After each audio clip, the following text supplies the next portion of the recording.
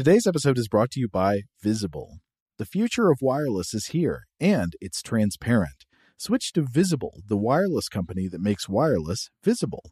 Get a one-line plan with unlimited 5G data powered by Verizon, just $25 a month, every month, taxes and fees included. No hidden fees, no surprises, no, really. What are you waiting for? Get with the times and switch to Visible at Visible.com. Monthly rate on the Visible plan for data management practices and additional terms, visit Visible.com. Okay, picture this. It's Friday afternoon when a thought hits you. I can spend another weekend doing the same old whatever, or I can hop into my all-new Hyundai Santa Fe and hit the road. With available H-Track all-wheel drive and 3-row seating, my whole family can head deep into the wild. Conquer the weekend in the all-new Hyundai Santa Fe. Visit HyundaiUSA.com or call 562-314-4603 for more details. Hyundai, there's joy in every journey. Overspending on Amazon? Earn while you shop with Drop. Earn rewards on every purchase online or in-store. Download Drop now and use code DROP11 to get $5 in points. Get rewarded for shopping today. With the new Dexcom G7, you can achieve better diabetes results without painful finger sticks. It sends your glucose numbers to your compatible phone or watch, so you can always see where you are and where you're heading. See how food and exercise affects your glucose, making it easier to spend more time in range and lower your A1C. Take control of your diabetes with the #1 recommended CGM brand. It's easy to get started today at Dexcom.com. That's Dexcom.com. Dexcom data on file 2023. If your glucose alerts and readings from the G7 do not match symptoms or expectations, use a blood glucose meter to make diabetes treatment decisions. For a list of compatible devices, visit Dexcom.com/compatibility. Welcome to Stuff to Blow Your Mind from HowStuffWorks.com.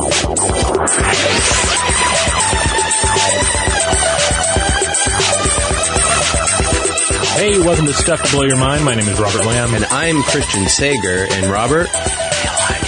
Hail Hydra. So this is our Hydra episode. We're coming back to some monster science here. And man, previously we'd done that Osedax worm, and I feel like the smaller the animals that we look at within the oceans, well, some Hydra are freshwater actually, but the creepier and more alien they get. And this is really like something out of nightmares if it was blown up to human size.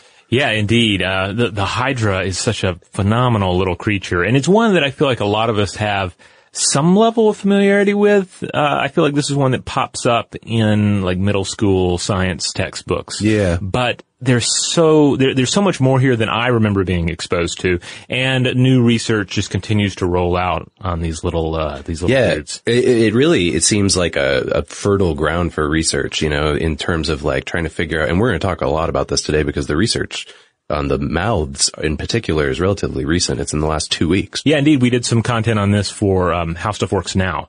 So we're going to dive into the Hydra, talk about its anatomy, talk about what makes their weird mouths work, how their tentacles work, all this stuff. They're very Lovecraftian. But before we get to that, I just want to remind you, our audience, we think that we might have a lot of new listeners out there. We've been hearing from some of you. We see some of the numbers going up a little bit there. And hey, we don't just do a podcast, right? Robert, Joe, and I all write for How Stuff Works, and you can pretty much find everything that we do at StuffToBlowYourMind.com. And in particular, if you want to keep up with what we're doing and what we're working on, we're on Facebook, Twitter, and Tumblr at Blow the Mind. And we do everything there from post, what's going on with the show, what videos we're working on, what we're writing about. But we also kind of curate some weird science stuff that we find along the way. Yeah, and we pop up on Periscope a little bit, Fridays, noon, Eastern Standard Time. Yeah. Sometimes we have to skip. Sometimes, something comes up, but for the most part, we try and make that a weekly. Yeah, that's an ideal time if you want to, chat with us. It's not really one-on-one, but it's a good opportunity to ask us some questions in person, see what our faces look like. A lot of people seem to be very surprised by what we look like in person. I'd love to see like renderings of what people think we actually look like, like criminal profile drawings. Okay, so let's talk about Hydras. Yeah, so if you're not familiar with the actual creature, the actual hydras that you encounter in various freshwater and occasionally saltwater environments, then you are probably familiar with the Hydra of myth. In particular, the Lernaean Hydra, so named because it lived in the marshes of Lerna in Argolis. So this is just a staple of Greek mythology, also known as the Exedra. Yeah, and it's also a staple of D&D manuals. Oh, yeah. I mean, I think I've been reading about hydras since I was probably like 5 or 6 years old, whether it's in D&D or in comic books or watching old, like, I don't know, I want to say like Clash of the Titans or stuff like that. They must have had a hydra in there somewhere. Yeah. I mean, it's a classic monster, and it's thematically just such a sound creature, because essentially you have this vast dog-like body on this creature. It lives in the swamps there, and it has several snaky heads. Now, how many? That depends on the telling. Sometimes it's 9, sometimes it's 50, sometimes it's 100, sometimes up to 1,000. And each of these heads has poison breath, but only one of these heads is immortal. Right, yeah, and so that brings us into the whole Hercules myth, basically, which is, where this Lernaean Hydra kind of ties into, or at least where the myth changes over time in terms of how many heads there are and sort of what the superpowers of the Hydra are. So in this Hercules myth, Hercules has to perform 12 labors. The second of his labors is killing a Hydra.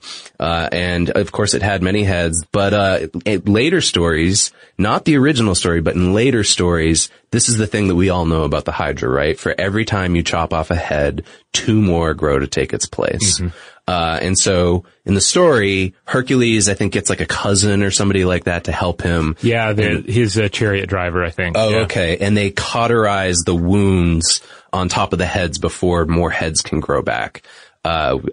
With fire, I'm assuming. Slice a head, then reach in with a torch to burn the next stone. Classic D&D boss. Yeah. So that's really where this whole, myth of the Hydra came from. And I'm going to have to assume that, we had the myth of the Hydra before we had found the animal Hydra in our waters, or at least had an understanding enough of them to name it after this mythical monster. Oh yeah, but indeed the two were perfect for each other. It's almost like the myth was there just waiting for the science to catch up with it, because the regeneration is a huge aspect of both the mythological monster and the real world creature. Yep. They both got lots of tentacles. They both are voracious creatures. They both have huge mouths. And there's the immortality thing. Yes. We'll get to that as far as the real creature goes, but of course with the mythological monster, one head is immortal, and after Hercules has finished stabbing and burning all these other heads, has to take the immortal head and bury it underneath a rock. I gotta say, like, when I was reading some of the research on, like, specifically, like, looking at how the mouths work on real-life hydras, I was a little taken aback by, like, oof, some of this is kind of brutal, the things that they do to these animals to figure out, how they tick, basically. And I gotta wonder if some grad student out there has reenacted the Hercules myth, like by cutting off each of this little Hydra's tentacles and then burning it with a matchstick or something like that to see if there's some accuracy there. Let's hope not. I hope not. Yeah. So just to round out the mythology here before we get into the bulk of the episode, being the science. So each of the heads had poison breath. And so after Hercules has slain this creature, he's able to dip arrows in the poison blood and use them as deadly weapons. So deadly that they even led to his own accidental death at the hands of his wife, Deianira, at least according to Sophocles' tragedy, Trachinian Women. So see, that's what happens when you mess with Hydra. Yeah. You may even be able to eventually kill them, but it'll come back around at you at the end. Yeah, and if you create magical monster blood poison weapons, don't leave those things sitting around the house. Yeah, exactly. And just one note on where the Hydra comes from in Greek myth. The Hydra is the offspring of Typhon, a primordial monster that's kind of in the same vein as Tiamat and Leviathan, and also the offspring of Echidna, the mother of all monsters, and also the Starbucks coffee mermaid. Oh, yeah. That's a cute pairing. I didn't realize that sort of like Tiamat style creature had origins pre D&D. Yeah, indeed. Yeah, back to very ancient times, some of the oldest myth cycles. And then, of course, many of you probably in present day are also aware of the terminology Hydra from the Marvel Universe movies, because it plays a big part in that, especially, I think, on the Agents of S.H.I.E.L.D. TV show. But Hydra is the fictional organization in the comics and in the movies that's sort of like a just all-purpose terrorist organization with the premise that, you cut one head off, two more grow to take its place, right? So there's like secret Hydra agents everywhere, and they're manipulating events to take over society, basically. That reminds me that this is another case where we have this accidental synchronicity between the two episodes that we're recording this week. And I'm not sure, I think they will likely publish in the same week as well. Yeah. But here we're talking about the Hydra. And the Hydra, not only is it symbolically potent in dealing with this fictional terrorist organization, but it is often used as a metaphor for problems that are difficult to solve. Exactly. You slice one head off, two grow up, so they grow back in its place. And we are also talking about wicked problems this week. Yeah. Which is essentially the same deal. Problems that are almost, if not impossible to tackle, because every time you try and solve the problem changes. Yeah, it's the Hydra of society's ills, I suppose, and like any attempts at policy to try to fix that Hydra or cut off one of its heads causes even more problems. Yeah. Well, yeah. So there's a preview of what we're also going to be talking about this week. I don't know what order they're going to be released in, but this Hydra thing, it is kind of uncanny to me how, like, we came up with this fictional beast and then we find this tiny little creature. What are they? The biggest they get is like 0.6 inches, right? Yeah, they're pretty tiny. And it fits that metaphor perfectly. Yeah. It's like that's a really good, a version of art. You know what I mean? Like art reflecting life. And then like the circle of life comes back around and gives us exactly what we've imagined. So let's get into the biology a little bit. So, we already have a cool picture picked out to go with this episode. So there's a good chance you're already looking at that, or just hearing us talk about it so far has caused you to do a Google image search. But essentially, this little creature looks like a little tube with a little kind of stringy, wiry tentacles coming out of one end. Yeah. And sometimes you see the buds as well, because as we'll discuss, it's one of the more remarkable ways that it reproduces is via asexual budding, which I like to think of as, it's the Gremlins and Mogwai way of reproduction, where simply little buds pop out and then they pop off and then those buds become individuals. I think the other pop culture metaphor that works pretty well here, and you use this in that video about hydras, is John Carpenter's The Thing. Yeah. I end up thinking about The Thing a lot when we've been researching this, in that it's basically this shape-shifting kind of alien monster with tentacles. It doesn't have the properties of The Thing in that, like, it can assume the form of your friend, right, and pretend to be your friend, but as a just monster in general, it's pretty disgusting how it does its business. Yeah, it has some wonderful, wacky attributes for sure. So all Hydra are cnidarians, like jellyfish, like corals, and cnidarians have been around for over 600 million years. So this is an effective model, an effective branch of life's vast tree here. And here's a brief breakdown on just the general kind of anatomy of hydras in general. We're going to be mainly talking about a subspecies called Hydra vulgaris today, which is a great name as well. It's wonderful. But so yeah, like Robert said, they're all members of the Cnidaria phylum, and Cnidaria has a C in front of it. The C is silent. We had to look that up, actually. And they share the same stinging, tentacle, and radial symmetrical body plan. So, in the way that humans are sort of bisymmetrically split, they're radially symmetrically split. They also have two sheets of tissue that comprise their body. There's the external ectoderm and the internal endoderm, and these line the gastrovascular cavity inside their bodies. And this will be important when we talk about the mouths. Yeah, this ties into the recent experiment that we'll be discussing. But they're basically polyps with a slender stalk, and then there's the row of tentacles that surround this mouth at like a disc base. They're like a Lovecraft monster. Like, I want to say they're like what is it, the Yiggoths? The Yig? Yeah. I mean, one of those. Some Lovecraftian Cthulhu fan out there is going to correct me, but it sounds like one of the very specific Lovecraft creatures to me.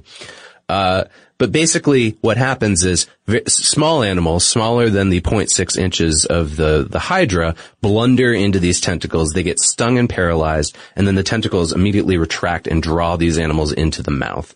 Most Hydra are pretty small. They can be from between 1 millimeter and 5 millimeters, but the ones that we're going to be talking about today, the vulgaris, are around 0.6 inches, 15 millimeters long.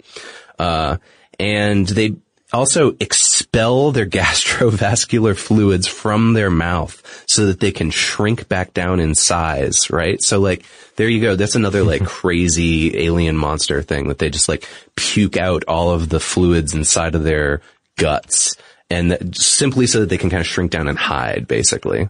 True. Yeah. But then again, I mean, anybody who has a pet knows that expelling your insides. That's not like that this, fantastic. Yeah. It's just a daily One of my dogs just did that yesterday. That's true. There is also, we're not going to spend a lot of time on this particular subspecies, but there's the green hydra. And the green hydra are green in color because they have a symbiotic relationship with an algae called Zoochlorella.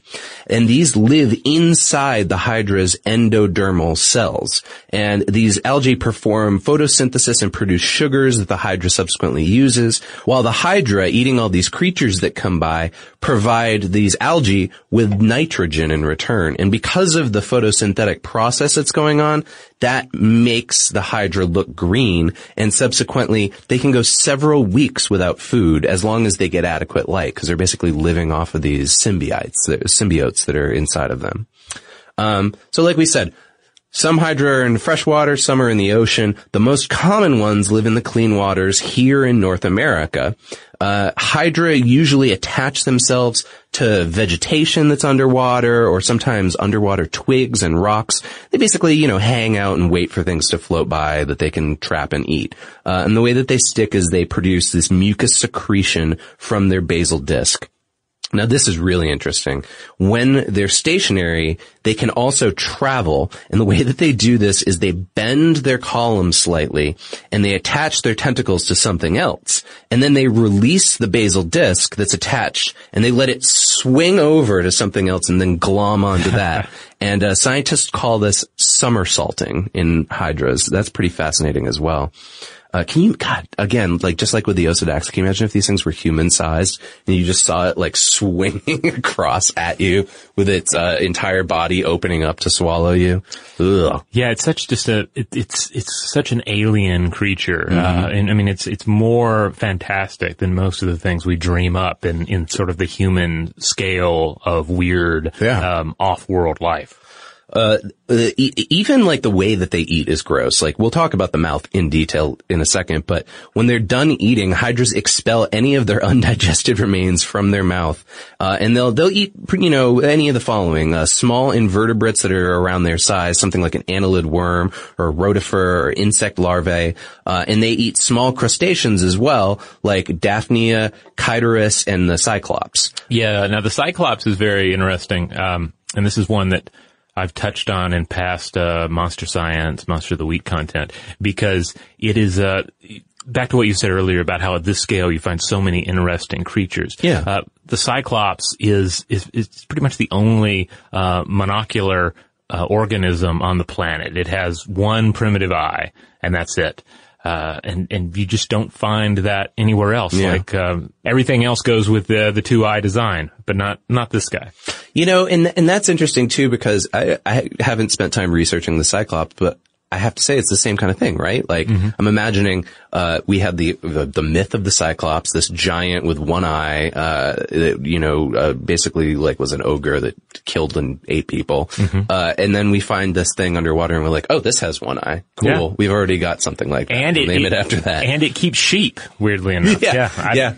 Who would have underwater sheep.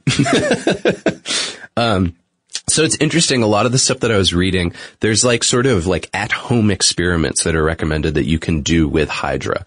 If you can, capture them in the waters of North America, then you can bring them home. You can kind of observe how their tentacles work. And, you can actually, at home, use what's called light microscopy to look at hydras the same way that they did in this study that we're about to talk about. And you basically put a pipette onto a slide with a few drops of water and add a cover slip over the hydra that you're looking at. You use light under a microscope and you can kind of get the same effect. I'm sure they're using much more precise tools in these studies that we're talking about. Yeah, and this is one of the reasons I think a lot of people have some experience with a hydra from the past, because it's an easy and very interesting creature to acquire and look at in just under a classroom microscope. Yeah. So like this and the paramecium, these are critters that are easy to acquire and interesting to watch. So, tentacles. Yes. The whole time I was researching the hydra yesterday, I actually posted this on our Twitter feed. I had this song from, have you ever heard of this Lovecraft adaptation that's like Fiddler on the Roof, but it's called The Shoggoth on the Roof? I've heard of them. I've never really listened to them. There's just a song called Tentacles, and I had that in my head as we were researching the hydra. Well, indeed, the hydra does have tentacles, and it uses these tentacles, as you might expect, for catching prey, also for self-defense if something, threatens it. And hydra tentacles contain barbed, poison-containing nidocets. And they use these to stun animals like the water fleas, like cyclops, before eating them alive. And again, to protect themselves from attacks by other animals. Yeah, I'm kind of curious. I didn't see anything about this, but I wonder to an animal our size what a hydra sting feels like. I didn't see anything about that, but surely there must be some people out there who've been stung by hydra when they're just, I don't know, like walking around through shallow water or something like that. Well, I would tend to doubt we could even register it. It would Yeah, be maybe on such not. a smaller scale. That might be true, yeah. And then it would be difficult in just trying to figure out what it would be like.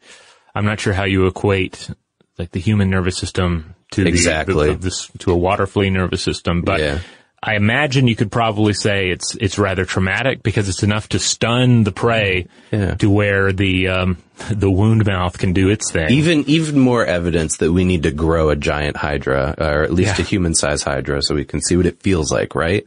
This goes back to that guy that we talked about in the Ig Nobels episode who just stung himself with bees to see what all the various bee stings felt like. Oh, and by the way, it's worth pointing out that all members of the Cnidaria family use nidocet cells to catch their prey. Okay. So you find these employed, again, coral, jellyfish, the same sort of stingy powers permeate the entire group. Well, there we go. We know what a jellyfish sting feels like, or at least some of us do. Yeah, so I get that would probably be a good sort of benchmark for what this might be like for the creature that unfortunately wanders within tentacle range of this creature.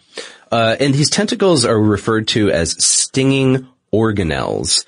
And they basically are hollow threads that are inside the tentacles that shoot out. There's basically like a pressure release inside the tentacle itself. When they sense the prey, they shoot out this thread, and the thread contains a capsule of the neurotoxin that actually does the stinging. And they actually harpoon their prey with this too. So the way that that's described, it makes me imagine that there's some kind of barb or something like that involved that helps them to drag the prey in as well when they retract it towards their mouth. Yes, indeed. A lot of the literature mentions like a barbed mechanic there. Yeah. So yeah, I believe they are they are very much harpooning them. If your business needs a new application, then developers will have to write code, a lot of code.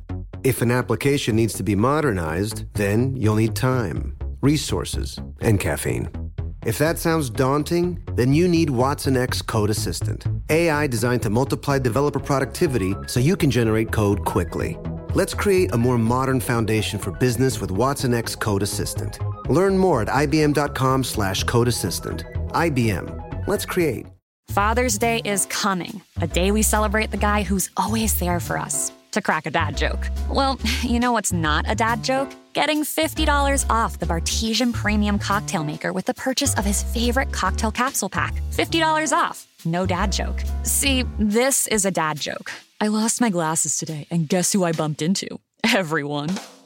But the Bartesian Cocktail Maker, it's no joke. Each cocktail capsule contains real fruit juices and all-natural bitters, so Dad can make over 60 premium cocktails he loves. Sidecars, old fashions, gimlets, all with the push of a button. So, for the dad who loves a cocktail with friends and a good joke from time to time, get the Bartesian Premium Cocktail Maker. $50 off now until Father's Day. Visit BARTESIAN.com/father to get 50 off the best premium cocktail maker for dad at the best price for you. Bartesian, premium cocktails on demand. What's up, guys? This is Sean Lights Out Merriman, and Saturday, June 15th, Lights Out Extreme Fighting 17 returns to Casino Palma in San Diego. Get your tickets now at lightsoutxf.com, and we'll be live on Lights Out Sports TV, available on all major platforms. Doors open at 5 p.m. Pacific. You don't want to miss this one. It's going to be lights out. Lights Out Sports is free sports TV by athletes for fans. For details about the event and tickets, go to lightsoutxf.com. Xfinity has free premium networks for everyone this month, no matter what kind of entertainment you love. Addicted to true crime? Catch killer cases and more spine-tingling shows on A&E Crime Central. Crave adventure? Explore Asian action movies on Hi-Ya. Searching for something extreme? Check out skating, snowboarding, and more on Fuel TV Plus, the global home of action sports. And find crowd-pleasing bops on iHeartRadio's Hit Nation playlist. There's new free shows and movies to love every week. Say free this week in your Xfinity voice remote. Now, here's another interesting thing about the Hydra is that scientists have long observed that they react to light. But how? Because you look at the Hydra's basic anatomy. We haven't mentioned eyes thus far. Right, there are no cyclops. Eyes. Yeah, there are no cyclops. They do not have a sight organ. Huh. But they're responding to light. Light plays into their feeding habits. So what's going on? Sounds like the slime that I did a recent episode of How Stuff Works Now on, where they basically figured out that down to the cellular level that certain slimes are able to detect and see with photosensitivity. Yeah, I mean, it's a basic aspect of life on this earth, the cycles of night and day. So you see, even in very primitive organisms, even in organisms very different from ourselves, there's often some mechanism at work. And in 2012, researchers from the University of California looked at the Hydra, and they found that it's all about the tentacles. But once again, so the tentacles are linked via a simple nervous system to primitive light-responsive cells that coordinate the Hydra's feeding behavior. And these light-responsive cells contain several proteins necessary for phototransduction, namely the light-sensitive protein opsin, which regulates the firing of those harpoon-like nidosits that we've been talking about, which it uses to sting as well as to grasp. And then there are also these sticky Isorza, which are used for anchoring and somersaulting. Jeez. So yeah, the ability to perceive light is all tied up in those fancy tentacles of the Hydra. There's sort of, now that we're talking about like how they see and everything, I think like maybe a more accurate D&D analogy would be a beholder, because they see through their tentacles. Yeah. I think so. Interesting. I'm glad that you mentioned that, because for a while I've wanted to do some Monster of the Week, Monster Science content about the Beholder, because I love the Beholder. Yeah. But every time I start looking into it, I think, this is such a fantastic creature. Yeah. What can I possibly grab onto here? Maybe careful. The Hydra. I think, I may be wrong on this, and somebody out there correct me if I am, but I think that whoever owns the rights to D&D also owns the rights to the Beholder, because it's only used within that content. Yes, right? there are a handful of D&D monsters that they're very much their intellectual property. Yeah. That being said, I can certainly comment for educational purposes. For educational purposes. Why not? Yeah, and we have other... And I bet Hydra can cast different spells through each of their tentacles too. Yeah. And then of course there are Hydra knockoffs out there. Yeah, that's true. Not Hydra. Beholder knockoffs. Yeah, there are Beholder knockoffs aplenty out there in the world. So, I'm sure there are ways to get around that. Now, we threw the word asexual budding at you before we went into our sponsor there for a second. Now, what does that mean exactly? It probably sounds creepy, and that's because it is, right? It's basically it's different from what we do. You know? I'd like to imagine, whenever we look at these various systems, right, I like to imagine them occurring in the human body. So basically, imagine that, me, Christian, the way that I reproduced is that a little tiny version of me started to grow on my arm. And then it very slowly got bigger and bigger. And it's like a little, like, fetus version of me. Yeah. But it's like a bulbous thing just hanging out like a bud on my arm. And eventually it gets big enough that it just kind of pops off and goes off on its way. But it's genetically identical to me. Okay. But see, the thing is, I can imagine you being freaked out by watching this occur with a mogwai or a gremlin. Right, yeah. But then I can also imagine the mogwai or the gremlin being completely grossed out if you try to explain human sex. Oh, yeah. Well, I'm completely grossed out when I try to explain human sex, so I can understand, yeah. So yeah, let's get into the real nitty-gritty about budding. All right, so you have various flatworms, sponges, and corals that reproduce this way. But the hydra is probably our best example. So essentially what happens is if food and water are plentiful, so there are plenty of resources around, this is a great time to reproduce, then the hydra grows a series of small bumps or buds on its body. These bumps develop into miniature hydras, and they eventually pinch off from the parent organism to fend for themselves. And a healthy hydra, tends to produce new offspring every 3 to 4 days, again, if the resources are right.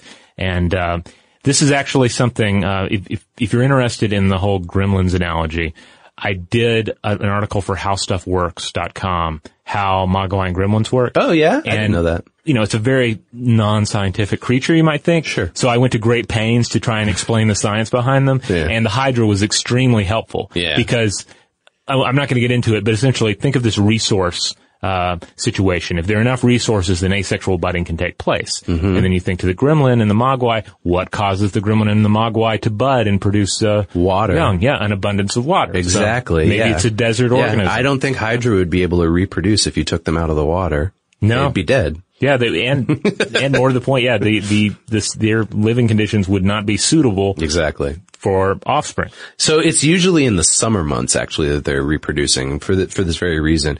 And like Robert said, the buds grow on that parent column. They break free. They're genetically identical. So they're, basically clones, I guess we could say, of one another. They reproduce pretty rapidly as long as they have that abundant supply of food. Now, here's the crazy part. Hydra can also produce sexually, but this is way less common. And basically, I don't want to break it down into like a real fine details of this, but my understanding is that, the fluids necessary in the body parts that they grow and the organs and everything, as that's happening on one hydra, it can be passed to another nearby hydra, causing sexual reproduction. Yeah, my understanding is this tends to happen only in cases where they're reproducing, but the conditions are pretty harsh. Right. Yeah. So this brings us to, of course, we go right from sex to talking about crazy, gross, gaping mouths. Okay, so here we are. This is the meat of the episode. This is the new, hot off the presses research. We have known that these mouths exist, but we haven't understood how they work until just recently. Yeah. For a while, we've known that this is essentially what happens. The tentacles grab the prey, the stunned prey, and then the hydra needs to eat this prey. Yeah. But the hydra, in the same way that it doesn't have recognizable eyes, it has no recognizable mouth. Right. It's just a clean, featureless sheet of tissue there. Basal disc that we've been talking about. Yeah. How's this thing going to eat? Well, it does that by tearing its body open. Like its body just opens up into this gaping wound. And when I mean gaping, the videos of this are phenomenal. It's because crazy, yeah. it opens and you think, oh, it can't possibly open anymore, but it keeps getting wider and wider. Then the hydra's mouth is larger than the hydra's body, and you start screaming internally as you watch it. We've got to put in the show notes the link to the video that you did about this previously, because it has video reference from the study that we're talking about here, and it shows that. Yeah, and we made a pretty good GIF too, so I'll have to throw that out as well. But yeah, it's just crazy to watch. And then it swallows up the still living but stunned prey. And then what happens? The mouth closes over them. Yeah. Like, just closes over the still living host, entombs them within the hydra's body, and then heals completely shut again. And then there's no sign that there was ever a mouth there. Yeah. And so back to that Thing analogy, it's like that scene in The Thing where they're performing like surgery or something, CPR. Yeah, they go to use the it's the paddles. That's right. They go to use the paddles on and it goes to put it on his chest, and the guy's chest just completely opens up and bites off the arms of the doctor. And this is actually what it looks like. Yeah. I think it's worse maybe, like on the scale of the hydra's body, because the whole body is just stretching outwards to accommodate for this massive mouth. Yeah, it's really unreal to watch. But as we mentioned earlier, we knew that this took place. We knew some of the, the chemical triggers involved, but we didn't know what actual mechanics it entailed. Yeah. Luckily, researchers from the University of California, just this month, March 2016, they released a study where they actually took Hydra vulgaris and they created transgenic hydras with fluorescent proteins in both that endodermal and ectodermal cell layers. So again, as you mentioned earlier, 2 cell layers. Well, they put these fluorescent proteins in both of those. So this essentially created glowing skin layers to illuminate the mechanics going on here. And as it turns out, the cells don't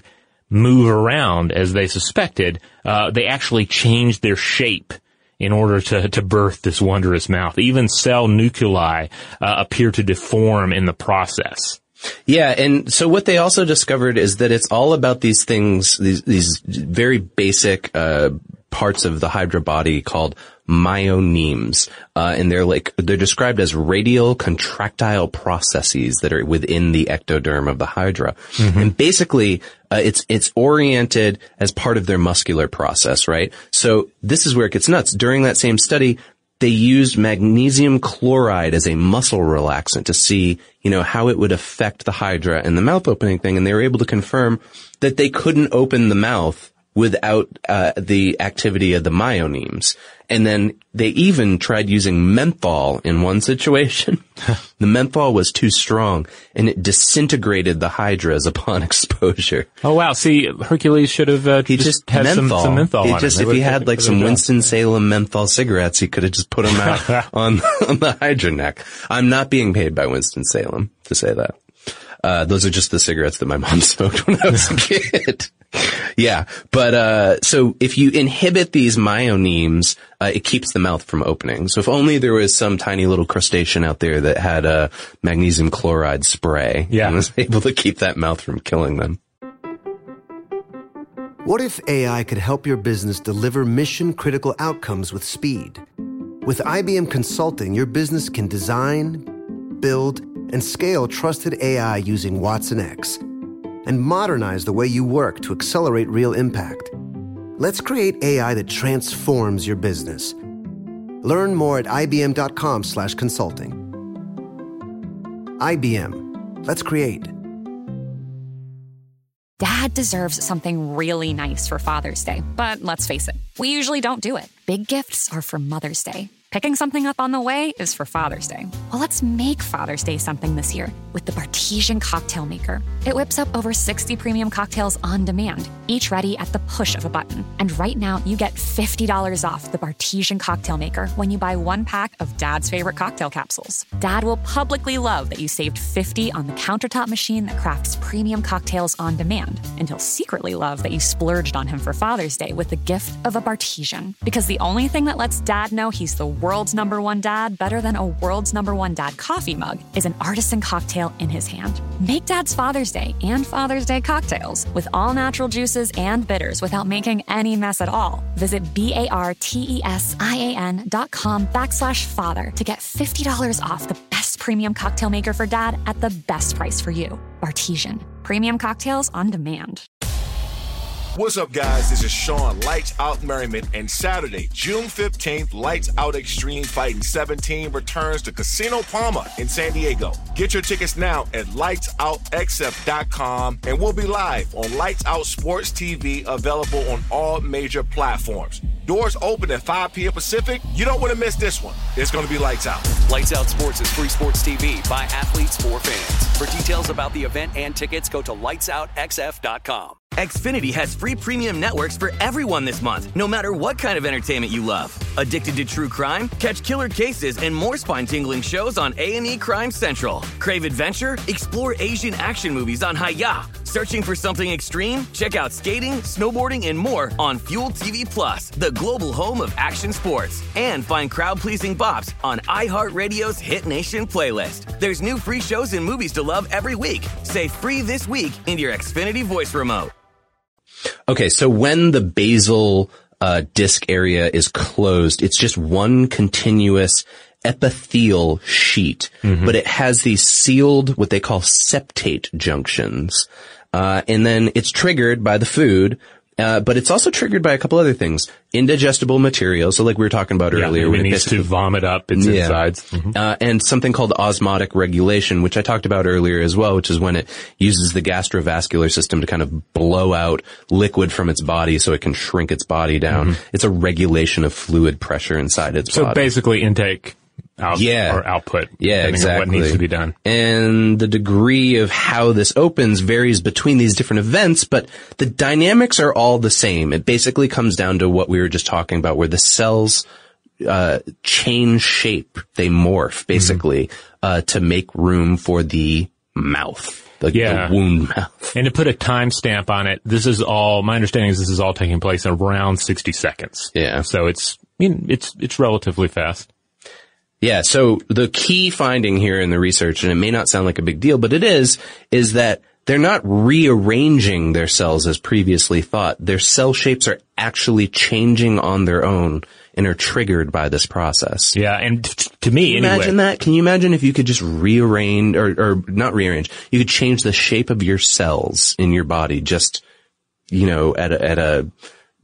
triggered by one particular kind of sensation. That it kind of gets into something that Joe and I discussed in the Dune episodes about the face dancers, the shapeshifters of the Dune universe, and some of the theories about how that would actually work. Mm-hmm. And so one of the models we looked at was more of like a surgical transhuman model, and the other was more of a genetically engineered model. And the genetically engineered model, I feel like, is more in keeping with what you're talking about. It's like at a cellular level. Yeah. Huh.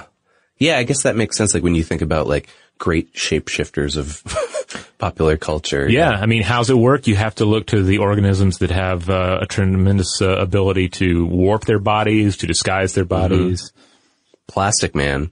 That's how he's got to do it. He probably takes a line from good old Hydra over here. When's Plastic Man getting his movie? Gosh, that's a good question. Is he DC or Marvel? He's DC now. I believe he was created by another company and then DC bought up that company. Okay. I might be wrong, but yeah, DC owns him now. Who knows? Who knows when that'll happen? That'll be real zany. I wouldn't be surprised if the success of Deadpool leads to a Plastic Man movie. I could see there being like a raunchy Plastic Man with Jim Carrey or somebody like that. Yeah. Oh. Yeah. Oh, yeah. Scarier than a Hydra coming at you. Okay. So one last thing about the Hydra. I mean, they've got all these cool powers, right? I want to see a Hydra movie. They can sting you. They've got tentacles. They can open their crazy mouths up. Some of them can eat sunlight, basically. Yeah, some have bonded in this crazy symbiotic relationship. They can somersault. But what else? Oh, yeah, they're also undying. They're also essentially biologically immortal. Wow. Which is a rarity because, I mean, basically, mortality is an economic necessity. Where are you going to invest your resources? Into survival or reproduction? If you focus on the former, then don't expect to do much reproduction. And the opposite is rather true as well. And that's why evolution generally favors those who reproduce early, before all the bad stuff can happen to you. Yeah. It's extremely rare to find an organism where death is not just a part of its making. I mean, death is what the body does after it has achieved its other genetic missions. I really feel like the Hydra is ripe for some mad scientist to come along and try to figure out how to graft its abilities into a human being so that human being would be immortal. But then, unfortunately, the side effect is that they can only open by tearing open their own body. See, this would be great for a comic book. Somebody should do this. Yeah. Well, maybe they have already. Yeah. But there is a potential here because studying Hydras and studying the way that they don't age, I mean, that allows us to understand a little more how aging works, how mortality works, for life as we know it. Yeah, absolutely. By looking at a creature that doesn't follow the generally accepted rules. So with the Hydra, most of their body cells are stem cells. They're capable of continuous division and differentiation, tying into these regenerative powers that we've been discussing. Yeah. So when scientists actually get down and they start studying the mortality of the Hydra, they boast low mortality rates throughout their lives. In the lab, get this, it would take 1,400 years for 95% of a hydra population to die of natural causes. Geez, now that's a longitudinal study. Yeah. Can you imagine that? You'd have to have like 15, 16 generations of scientists to work on that study. Yeah. So they have, and here's the crazy thing. Hydras also have consistent fertility rates their entire lives. So they're constantly, reproducing. Yeah. But they also boast this low mortality rate. And, this is different from, say, like the desert tortoise, which has higher mortality rates early on. Right. But then it lowers as they get older, because, they sort of get through that bottleneck and then, they're good to go. Now, one important thing here is that we're talking about like lab conditions, and lab conditions are key. So the lab conditions are significantly better than the natural world conditions for the hydra. Yeah, especially because they've got to sit there and wait for something to come along that they can eat. Yeah, or who knows what happens when now remember, like what we said, where they live in clean water. What happens when you pollute that water to a hydra? Well, they die. Yeah. I mean, water contamination is one of the key ways they end up dying, but also predators and disease. You put them in an unnatural environment, they're still gonna die because you kind of end up having to figure out, well, what is the perfect environment? And certainly some of these recent studies have tried to create essentially a heaven for a paradise for hydras, including some work by Pomona College biology researcher Professor Daniel Martinez. Okay. He's looked at them multiple times. He's repeatedly found no evidence of sentience, of aging, of death, natural death in these creatures, these laboratory coddled hydra, as they're sometimes referred. He even goes so far as to state that an individual hydra could live forever under the right circumstances. Yeah. So we just haven't been able to completely calibrate the hydra paradise so that the hydra can live forever without dying unnaturally. What if that's all that heaven actually is? We're getting to some real big stuff here now. If heaven is just a scientist trying to create an ideal environment for us to live where nothing forever. can harm you, nothing can eat you, nothing can contaminate you. Yeah, it's just, that's the thing. The other thing, the flip side of that is I'm wondering, and I'm the vegetarian on the show, I'm wondering if people eat hydra, and what they taste like. Like if you'd have to gather a lot of them up. I think you would need a significant amount of hydra to get like a hydra nugget. Yeah, exactly. But what do things like that taste like in significant we need bulk? to do like a marine turducken of all the weird monsters that we're covering, and like put an Osedax and stuff it full of hydras and stuff it full of cyclops or something. Now, I have to mention that the hydra definitely reminds me of a species from Ian M. Banks' culture books, the Idarians. Oh, man, I've been meaning to get to this stuff because you and other people have just been recommending. It's a rich world, and there's plenty of science in there. I imagine he was probably inspired by the hydra in creating the Idarians, because the Idarians are a tripedal species, and they hail from an incredibly harsh planet. They're referred to in Consider Phlebas, the first culture book, as, quote, top monster on a planet full of monsters. And they are biologically immortal. In the books, they've evolved to the point where they have spacefaring technology and all. But the idea here is that, like the hydra, this species evolved in a very harsh environment where natural death didn't need to be a part of the programming, because something else was going to kill them inevitably. So naturally they would thrive in another environment as almost like super, comparatively to the other species. I'm assuming humans are one of the other species in those books. I mean, the other thing is that they're in the Ian M. Banks books, they're also very warlike, as you might imagine. Okay. So, if hydras... Do they somersault? That would be I can't great. remember if they do, but there's some weird stuff going on with their 3 legs and their 3 arms. Like they have 3 legs and they have 2 arms, and then they have this smaller arm that folds into their chest. Okay. Interesting. Yeah. But even they don't have wound mouths in their stomach. So. Oh yeah. Well, maybe Banks didn't want to go that far. Yeah, we're saving that for another one. Maybe it's another creature in one of the culture books that I have not read yet.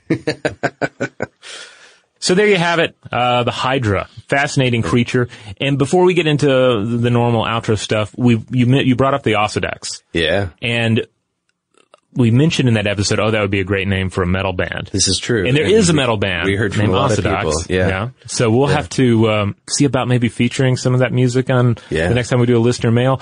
And then another listener sent in a YouTube clip of him doing a Boneworm song. Oh, I missed that. I've been on vacation. It's pretty great. Yeah? It's like he's just jamming on an acoustic guitar and singing about the boneworm. That's great. And I dug it. I asked him permission to use it on a future listener mail. He said, go for it. Oh, so cool. We will then I should also address, and this is just, brief because this isn't a listener mail episode, but we had several people write in to correct me because I referred to whale falls as whales floating to the bottom of the ocean, and they wanted to make sure that I knew that it was whales sinking to the bottom of the ocean.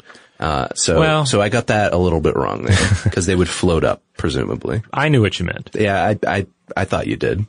All right. Well, hey, if you want to get in touch with us, if you want to send us, interesting metal bands. You want to correct us on our grammar.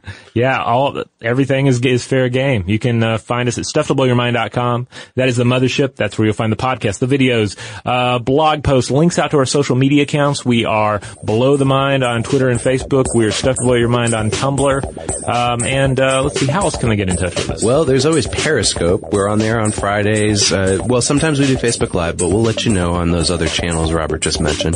We're on there on Fridays at noon Eastern Standard Time, but the good old-fashioned way is you could write us a nice letter over email, and you can find us at blowthemind@howstuffworks.com.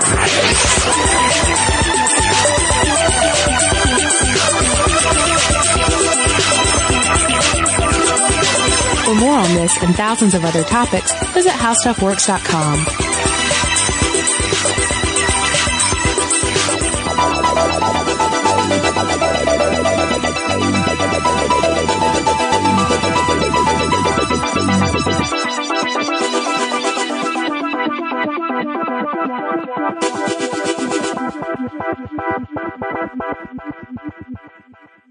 Today's episode is brought to you by Visible. The future of wireless is here, and it's transparent. Switch to Visible, the wireless company that makes wireless visible. Get a one-line plan with unlimited 5G data powered by Verizon, just $25 a month, every month, taxes and fees included. No hidden fees, no surprises, no, really. What are you waiting for? Get with the times and switch to Visible at Visible.com. Monthly rate on the Visible plan for data management practices and additional terms, visit Visible.com. What's up, guys? This is Sean Lights Out Merriman, and Saturday, June 15th, Lights Out Extreme Fighting 17 returns to Casino Palma in San Diego. Get your tickets now at lightsoutxf.com, and we'll be live on Lights Out Sports TV, available on all major platforms. Doors open at 5 p.m. Pacific. You don't want to miss this one. It's going to be lights out. Lights Out Sports is free sports TV by athletes for fans. For details about the event and tickets, go to lightsoutxf.com. Constantly making trips to Home Depot? Introducing Drop, the app that rewards you for every shopping trip. Earn free gift cards for shopping. Download the Drop app now and use code DROP33 to get $5 in points. Xfinity has free premium networks for everyone this month, no matter what kind of entertainment you love. Addicted to true crime? Catch killer cases and more spine-tingling shows on A&E Crime Central. Crave adventure? Explore Asian action movies on Hi-Ya. Searching for something extreme? Check out skating, snowboarding, and more on Fuel TV Plus, the global home of action sports. And find crowd-pleasing bops on iHeartRadio's Hit Nation playlist. There's new free shows and movies to love every week. Say free this week in your Xfinity voice remote.